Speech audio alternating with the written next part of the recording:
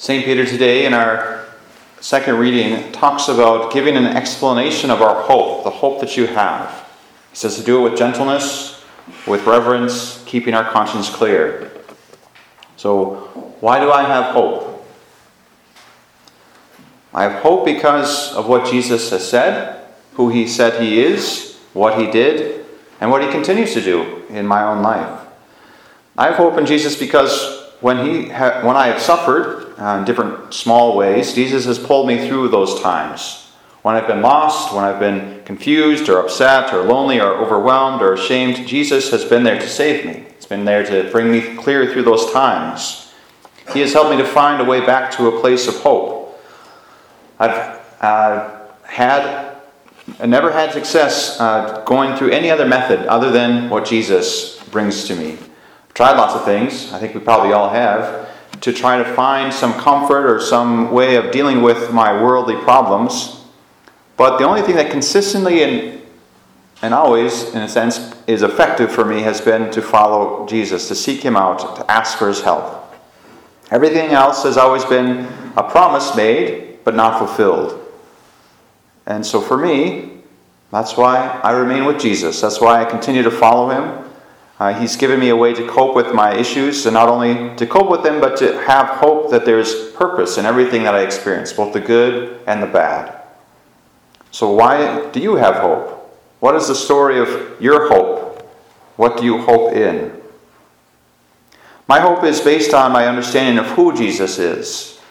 That's why I've remained in his church. I realize, even though there are a lot of human brokennesses in the church, a lot of ways we experience that brokenness, both individually at times and as a universal church, Jesus predicted that would be the case, that we would continue to see that in the midst of the church.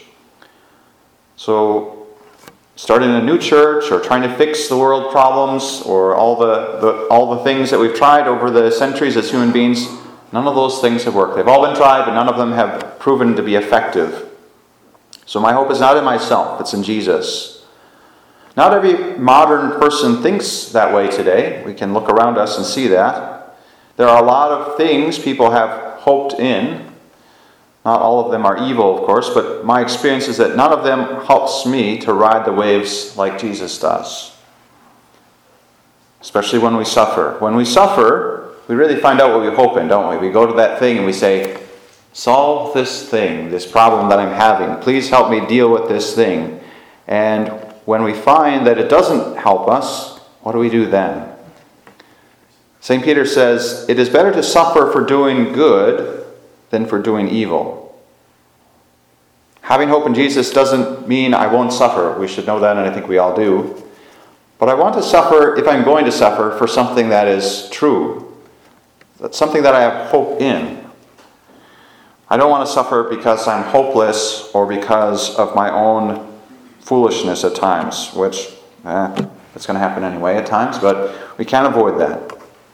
Knowing Jesus has given me himself, and that he has given me a willingness to suffer at times, just a little bit, I still don't like to suffer, but it's for Jesus, and if it's for Jesus, then I'm willing to at least try to do that a little bit. I pray that someday I will be willing to suffer whatever he asks of me, if necessary, out of love for the Lord. So that being said, I want to share a little story of hope. People finding hope. Over 100 years ago, an angel appeared to 3 little children in a little field. And they were there, and they learned a little bit from the angel about prayer, and that they need to do reparation for the crimes of humanity. And the angel appeared to the children 3 times. And then, months later, Mary appeared to these 3 little children. She began to ask them for prayers, and she asked them to come and meet them on the 13th day of the month for the next 5 months. So for 6 months total, she asked them to come and meet her and to pray and to make reparation for all the sins of the world. Now, as time went on, this news of this apparition spread, and people began to both be excited about it and were very skeptical about it. And in the end, Our Lady did a fantastic miracle on October 13th, 1917. That was the final apparition. the sun appeared to dance across the sky. There were 70,000 people gathered that day in the field. People were present and they saw this event. Now that morning it had rained, so it was very muddy and wet, and so everybody had been standing out there for hours, and they were all wet and dirty. But after the sun danced, they found themselves dry and clean. Many healings and conversions were reported. Even those who had been skeptical walked away and couldn't deny this miraculous event that had happened. So it was an event that gave hope, but also an invitation to help others, to pray for others, to offer reparation for others. The message of Fatima is simple. For those who have the luxury of having the faith, having been raised in the faith or received the faith at a certain point in their lives, we are asked to make reparation for the sins of those around us, our own sins. Our Lady later appeared to Lucia, who was the oldest of the 3 children, she became a Carmelite nun, and she said to her that she was to talk about the first Saturday devotion. Mary told Lucia to announce that she promised to provide at the hour of death the graces necessary for salvation to those who on the first Saturday of 5 consecutive months, confessed, received Holy Communion, recited the 5 decades of the Rosary, and kept her company while meditating on the mysteries of the Rosary for 15 minutes. Pretty simple, huh? With that purpose of making reparation for the blasphemies against her Immaculate Heart. So this is something we could all do. It's a simple thing. If you have 5 months in a row that you can go out to Mass on a Saturday, why not give it a try? We should have hope, though. We have hope, but there are a lot of people around us who don't have hope.